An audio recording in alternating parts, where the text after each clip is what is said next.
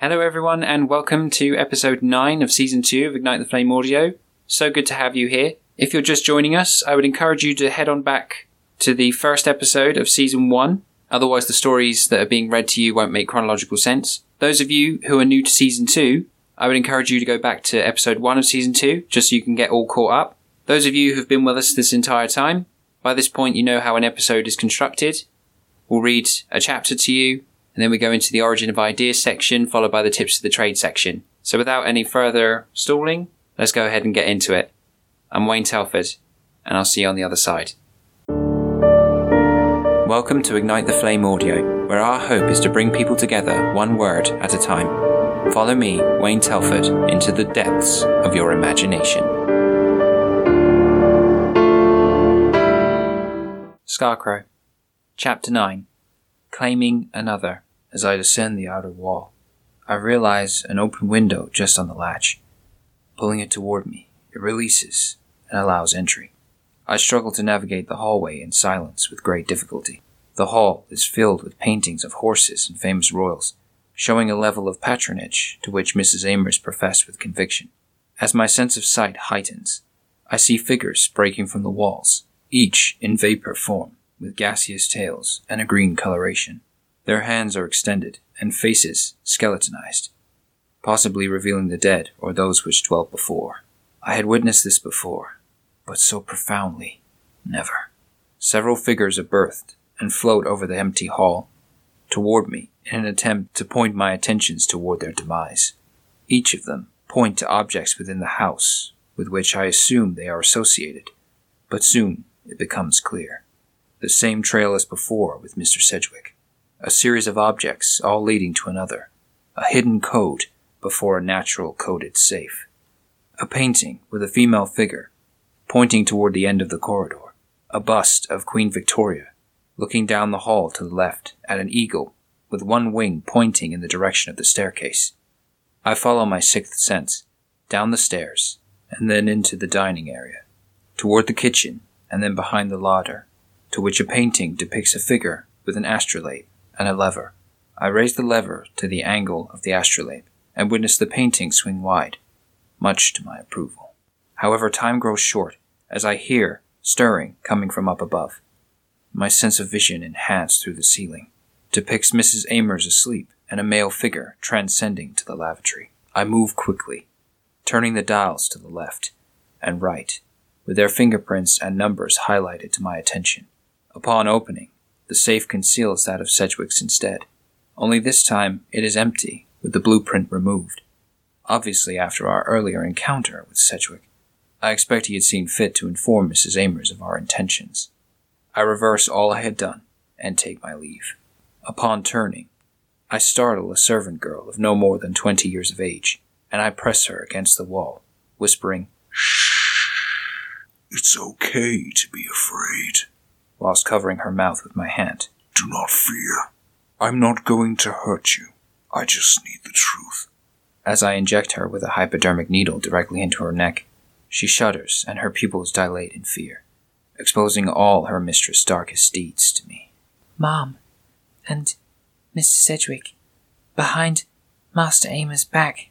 Sedgwick wanted the blueprint, couldn't find it, said he needed to sell it to Mr. Biggs. Wouldn't sell it, blackmailed by Monica Winters. Please, don't hurt me." "I'm not going to hurt you. Who is Monica Winters?" I can't, I don't know." She falls into a doze. I inject her with a sedative and leave her propped against the wall. As I move to obtain the lovers and extract the truth in similar fashion, the servant falls to the floor and smashes several glass vases. In doing so, she alerts the household, and the time to leave has become resurgent, fleeing through the open window and pulling it to. I land on the floor, and a carriage pulls up alongside. Drawing slow to my front, to my surprise, Nightshade opens the compartment and invites me in with a look upon her face which merits joy and relief. "How did you know where to find me?" I ask, as though to be tracked by her associates through the passing of information within the criminal underworld. "I didn't. Just fate, I suppose.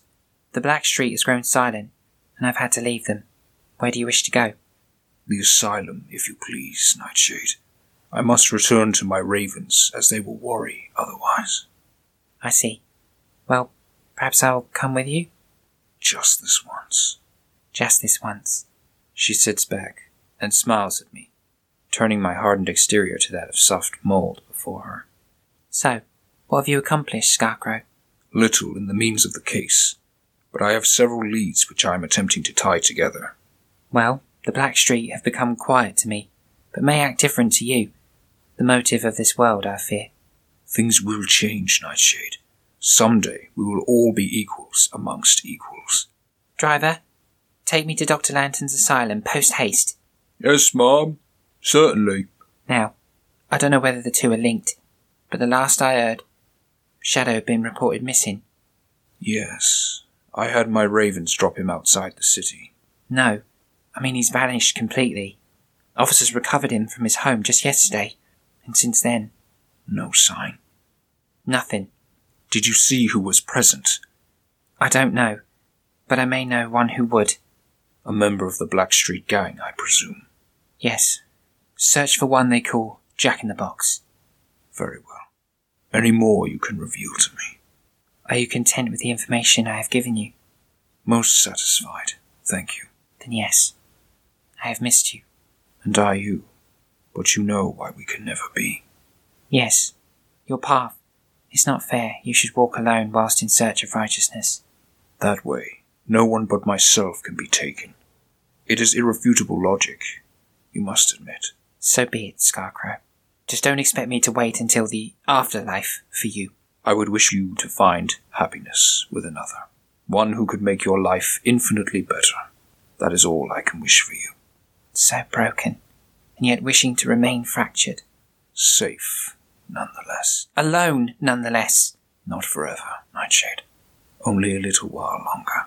Well, I hope you can find comfort in death, Scarecrow. Driver, stop here. She opens the compartment and ushers me aside.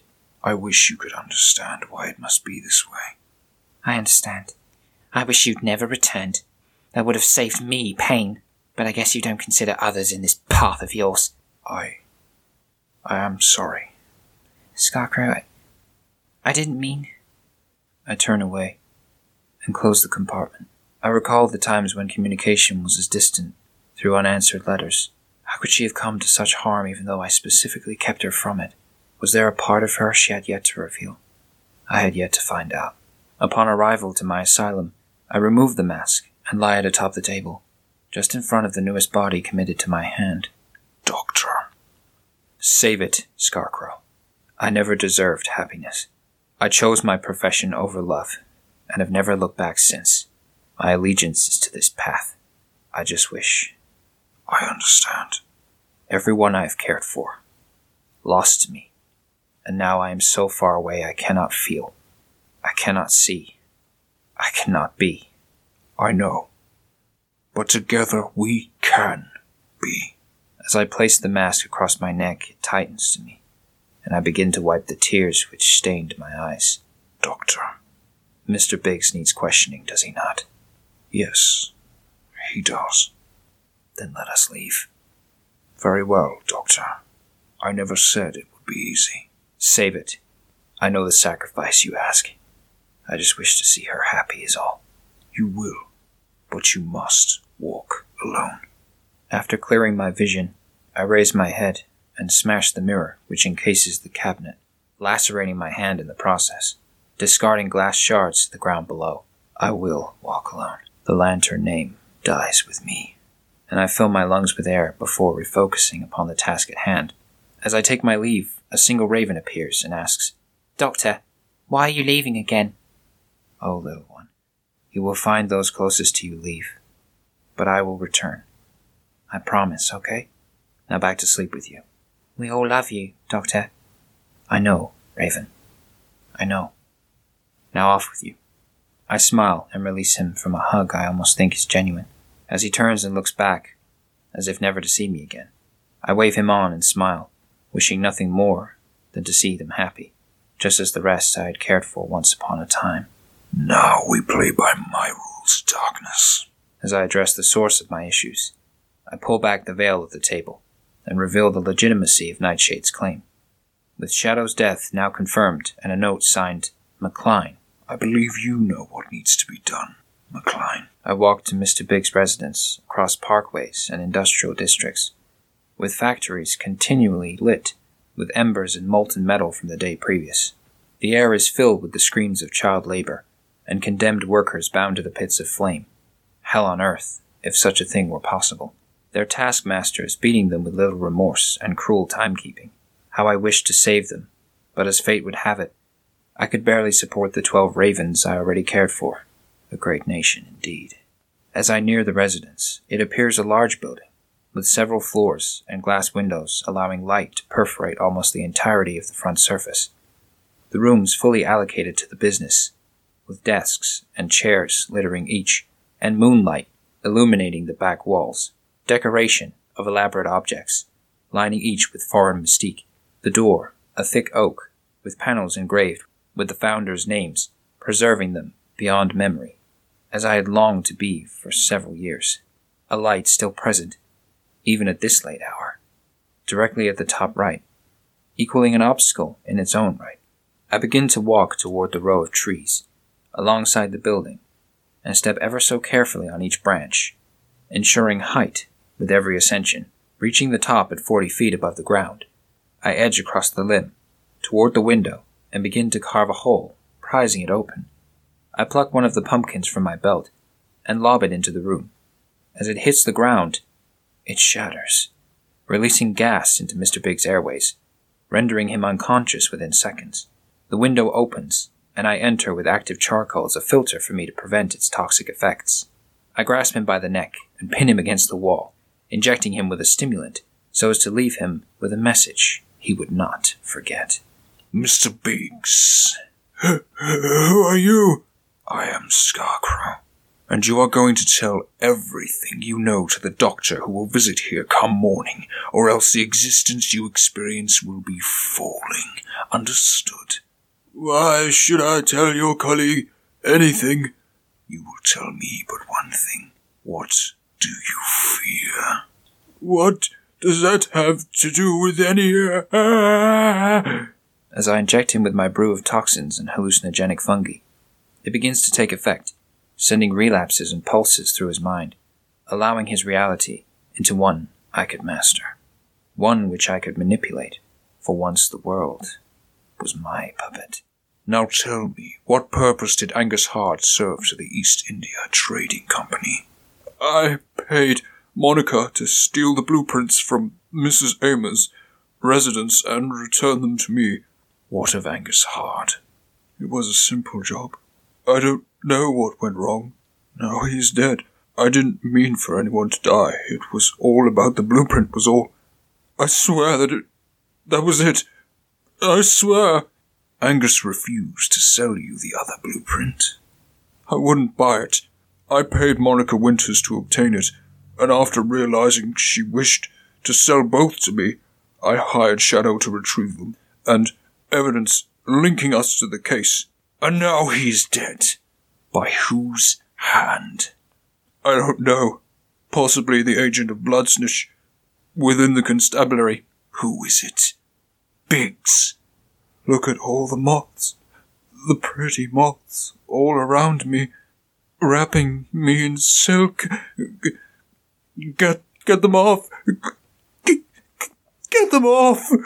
As he becomes a slave to the trance, I douse his fire with a mild sedative, and am left to ponder on how Bloodsnitch was still one step ahead. What was the connection? The morning would hold more answers, I was sure, so now came the time to leave.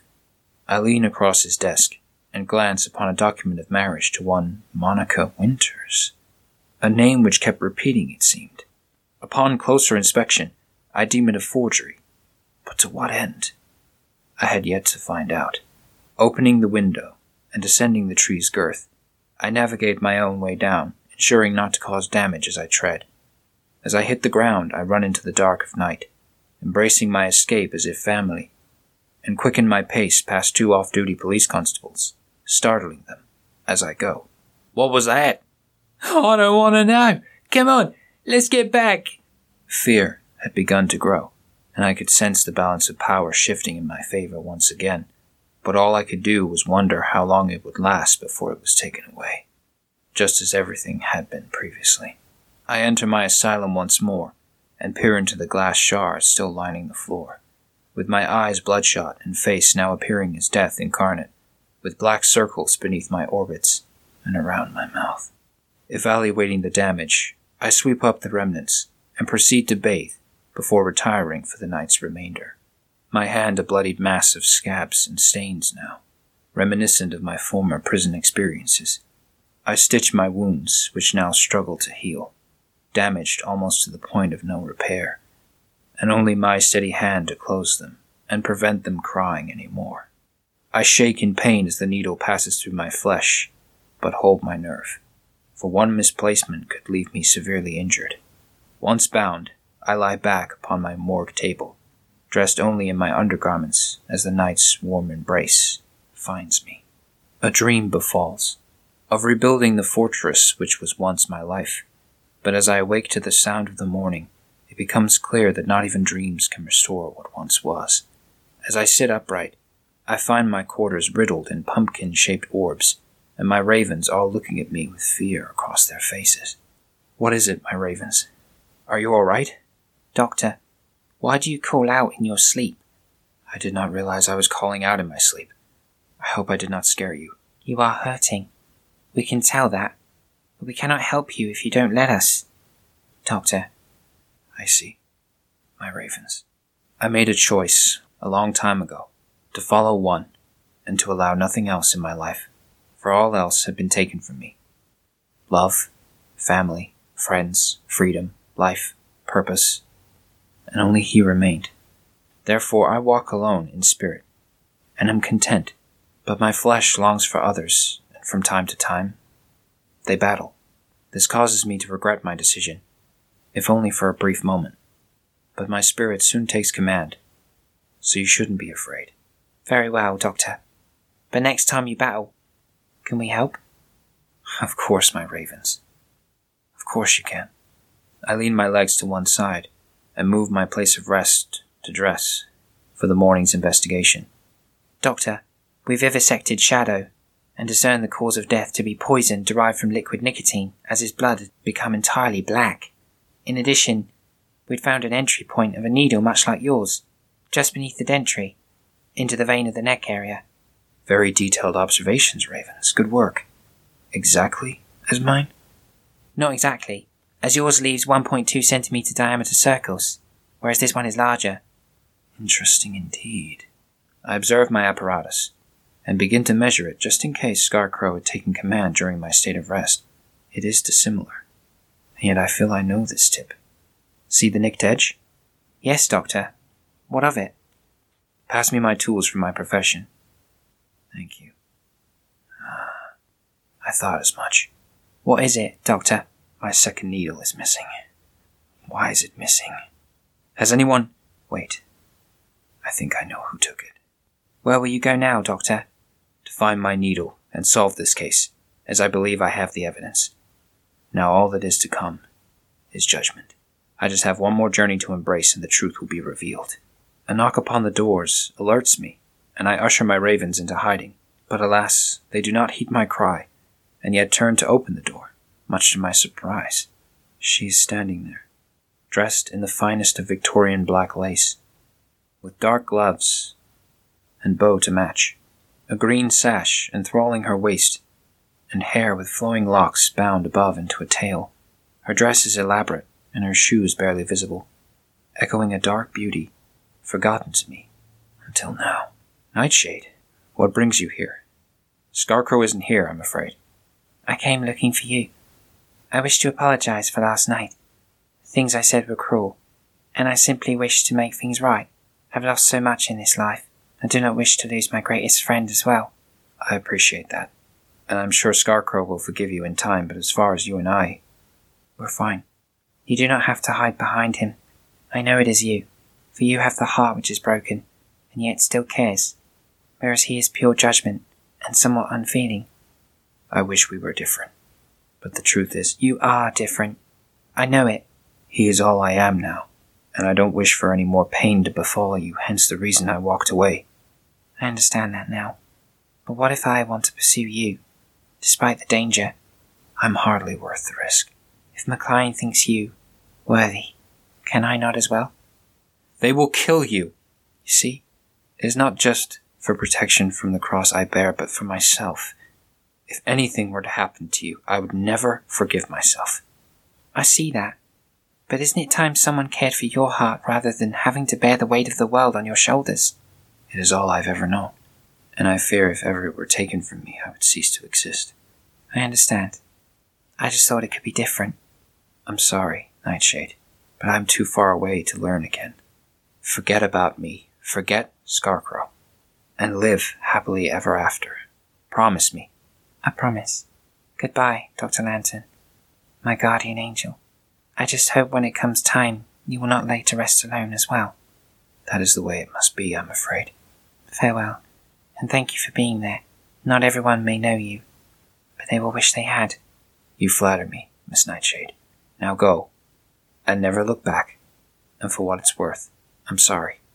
I'm sorry too. I will never forget, even when you tell me to. And I will never cease to love you, no matter how far you run. I hope we see each other again at the gates. I fear you will be alone even there, Doctor. Here, you may find this useful. She hands over a sample of a wig matching the blonde hair sample.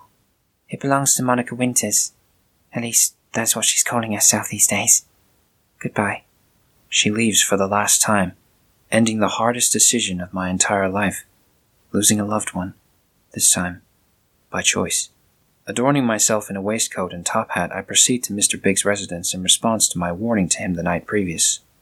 Only this time, whether I wished it or not, I would not be alone. I arrive at the door, and McLean stands over me, with his stature overshadowing all in its way. McLean? Doctor, I've just been asking Mr. Biggs a few questions, and he thinks there's a scarecrow going around terrorizing the people involved in this case. Your thoughts? Ludicrous. Mr. Biggs? Surely you don't believe such a thing. I attempt to cover the truth, as I had so often before. I swear, he came to me last night, and I saw him with my own eyes. What happened to your neck, Mr. Biggs? I ask, knowing full well the answer. He injected me with something. Indeed. Well, we will keep an eye out for him. Won't we, Sergeant? Oh, yes, we will. A scarecrow. My goodness, what will they think of next? Indeed. Oh, and you better hold on to this. I found it on the desk and thought it best you analyse it, just in case there's something to his story. McLean passes me a cloth with blood on it, from the night previous, obviously from my own unattended hand. How could I have been so careless? And yet McLean offers it to me to destroy at whim, not to his knowledge, as though a pardon from God himself. As I sigh in relief to McLean's ignorance, I turn to ask Biggs about the case, concealing my alter ego perfectly. So, Mr. Biggs, where were you at 10:30 p.m. the night of Angus Hard's murder? I was playing cards, and talking about his joining the East India Trading Company, by selling me the blueprints for an engine which would revolutionize our industry, but he would not sell, so after I won the game, I retired to my home. Can anyone confirm this? Yes, Angus Hard's newly divorced wife, as she accompanied me home. You could say we entertained each other in his absence. Very well, Mr. Biggs. I will need to speak with her to confirm your alibi. Very well. Monica. As I look upon a woman who I knew all too well, the owner of London's prized brothel, Alicia. And welcome to the Origin of Ideas section of this podcast. Basically, this is the section of the podcast where we go over the chapter that's just been read to you and break down the ideas which brought it about. So getting started off, throughout the course of this chapter, we notice the introduction to certain themes. Like, for instance, we see a lot more confrontation between characters, specifically Scarecrow and Deadly Nightshade, as well as Dr. Lantern and Deadly Nightshade. But also we have the introduction to some romantic themes as well, because we see this backwards and forwards between the character of Deadly Nightshade wanting to be a part of Scarecrow's life and Dr. Lantern's life, But because of the path that both Scarecrow and Dr. Lantern tread, they are trying their utmost to try and keep her at a distance. So they're more confrontational toward her being a part of their life because of the danger that presents to her. And it's about trying to see from both points of view. This helps to create a sense of conflict between the characters, and it adds a sense of drama to your story, which makes these characters more relatable, and it can even go to the point of having an effect on yourself as the reader or the listener, which I would encourage you to use should you think of doing the same in your own stories. The second point is a reference to the conditions of the factories, in that the sense that child labour was employed, especially back during the Victorian era and toward the early Edwardian era. A lot of child labour was employed where kids as young as 10 would be employed for 18-hour shifts, and they would be paid about £1 a day, which in today's money would probably be about £1.25. Imagine doing that, £1.25 for an 18-hour shift. Certainly makes you wonder about complaining about your wages nowadays, doesn't it? All joking aside, the conditions were awful. There was no health and safety regulations. Children would often lose their limbs to the machinery. It was really poor working conditions. The air quality was awful because they were working in essentially coal fire situations. So they would be shoveling coal into furnaces to keep the moulding of metal, and iron smelting plants and soap factories, all these different sorts of harsh conditions, as well as working with potentially harmful materials added to this environment which these workers were unfortunately subject to, and it just helps to illuminate again toward the time period in which we're writing in. The third point is there's a reference to an album. As always, we love to include little Easter eggs toward music, games, other books that we are reading at the time, or films that we watch. And in this case, there's a line where Scarecrow turns around, and as he's threatening Mr. Biggs in his hallucinogenic state, he says to him, "If you don't give the information to my colleague come morning, the only life you will experience is falling."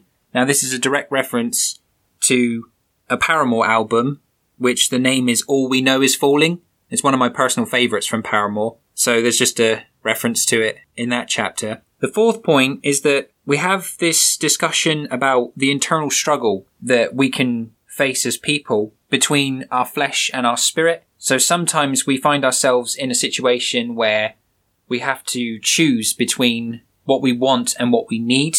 So when it's a choice between, say, for example, you're going on to further studies because you want to become, I don't know, a doctor or a teacher or something that requires higher education, something that requires you to go to university or college or something like that. But the other choice is that you have the option to be in a relationship with someone, and you know in yourself that everything about your flesh wants you to be in that relationship because it's the chance to have a legacy as far as, you know, should the opportunity arise for you to make a family, that sort of thing. So there's that driving force, but there's also your own personal ambitions and your own desires, which you know that if you were to try and balance both, you may end up losing the pair of them. So you're forced to make a decision. And this is what it speaks of when Dr. Lantern speaks about in himself. His spirit is content with being alone and walking this path because he knows that it's safer. Logic would dictate that the fewer people he comes into contact with, the easier it will be to dissociate himself, the easier it will be to fight his enemies because they'll have nothing to hold over him. They'll have no one to hold over him. But of course, in doing so, even though it's the logical solution, as a species, we are sociable. So there comes times where you regret that decision because it is lonely, and not having people around you can be just as much a hindrance as it can be safety. So it just talks of this internal struggle between our fleshly desires and our spiritual desires, or perhaps the emotional side of our mind when compared to the logical side of our mind. The final point is where Dr. Lantern uses deception to his advantage. Toward the latter part of the chapter, he almost covers up the fact that Scarecrow visited Mr. Biggs earlier on in the chapter by making out that it was ludicrous. And it's a simple way by which you can convince someone that you're not guilty by trying to convince them that what they saw was just a trick of the light or a hallucination to sort of try to throw suspicion off of yourself. And Dr. Lantern does this incredibly well even to the point where when Sergeant McCline comes to him with the rag with blood on it, he even hands it to Dr. Lantern and says, look, just in case there is any credibility to Mr. Big's story, I want you to analyze the blood on this cloth, not realizing that it's Dr. Lantern's. So the secrecy, the deception is so well spun that not even McCline knows that Dr. Lantern has actually tripped up on this occasion. And if Dr. Lantern, if he had given it to anybody else, Dr. Lantern would then be in for it because his cover would be blown. But as fate would have it, McCline hands it to him, and it's just another way by which that deception seems to pay off, which Dr. Lantern, as a character, is very good at doing. Not that that's necessarily a good trait. Psychologically speaking, it means he's a clinical sociopath. So that's not necessarily to his appraisal. Okay, that about sums up for this section. Let's go ahead and get into the next one. And welcome to the Tips of the Trade section of this podcast. Basically, this is the section of the podcast where we give tips of the trade to those of you who are aspiring to be authors or those of you who are already authors, just looking for that little bit extra. So this episode is the first of 4 episodes, which should see us to the end of this particular season, where we're going to go through the actual story process. This particular episode is about setting your scene throughout the story. So when you first start a novel, when you first start your books, the first thing you want to do is describe or tell the reader where exactly you are, whether that's a fictional universe, whether it's on another planet, whether you're in a certain country, whether you're in a particular area of landscape. All these different ideas culminate into the first scene that you depict in your story. And for the majority of that story, your scene will change only slightly. There'll only be slight variations. So for instance, if your story takes place in a city, you might have different streets, but the description of the buildings won't change dramatically. If it's set in a mountainous region, you might have different mountains, there might be some wooded areas, there might be some cave systems, but generally speaking, it's not going to be something that changes dramatically unless you have, in the realms of science fiction, where you're traveling between planets, or if you're in a fantasy realm and you're journeying to differences in climate, or you're traveling to different realms that are infused with magic or something like that. So these are all different ideas to ponder about when you are coming up with your scene. How dramatic are the changes between these scenes going to be? And what you want to do as you go through the story, when you set these different scenes, try not to make it so dramatic in the sense that you'll end one chapter with a scene being depicted, and then you're right back into another full-on description of another scene that's completely different to the next one. Try and ease the flow as you go through the story into that. So for instance, if we look at something like a beloved sci-fi space opera like Star Wars, for instance, or Star Trek, you have the travel between planets, but you also have the moments where they journey through light speed, or they journey between planets. Yes, descriptively, it's not quintessential, but it just helps flow from one scene to another, especially if those scenes are particularly dramatic. When in the case of describing a scene throughout the story that doesn't change very much, so going back to your story being set in a city, or being set in a certain area which doesn't have that much variation, then these sort of inter-description moments aren't that pivotal. You can sort of just have it blend as you go through, because this scene doesn't change that dramatically. You don't need to focus that much on it. But it's just something to bear in mind as you go through, as you're writing your story. Think about how you want the story to travel as you go from scene to scene. Ask yourself along the journey, how did these characters get from A to B? How fast did they get from A to B? And what did they encounter along the way? Because it doesn't necessarily have to be a boring part between two dramatic scenes. You don't necessarily have to have the characters and you have a couple of lines that says they walked or they rode a horse. Think along the lines of J.R.R. Tolkien's The Hobbit novels or Lord of the Rings novels. For the most part of those stories, the characters are just doing that. They're just walking.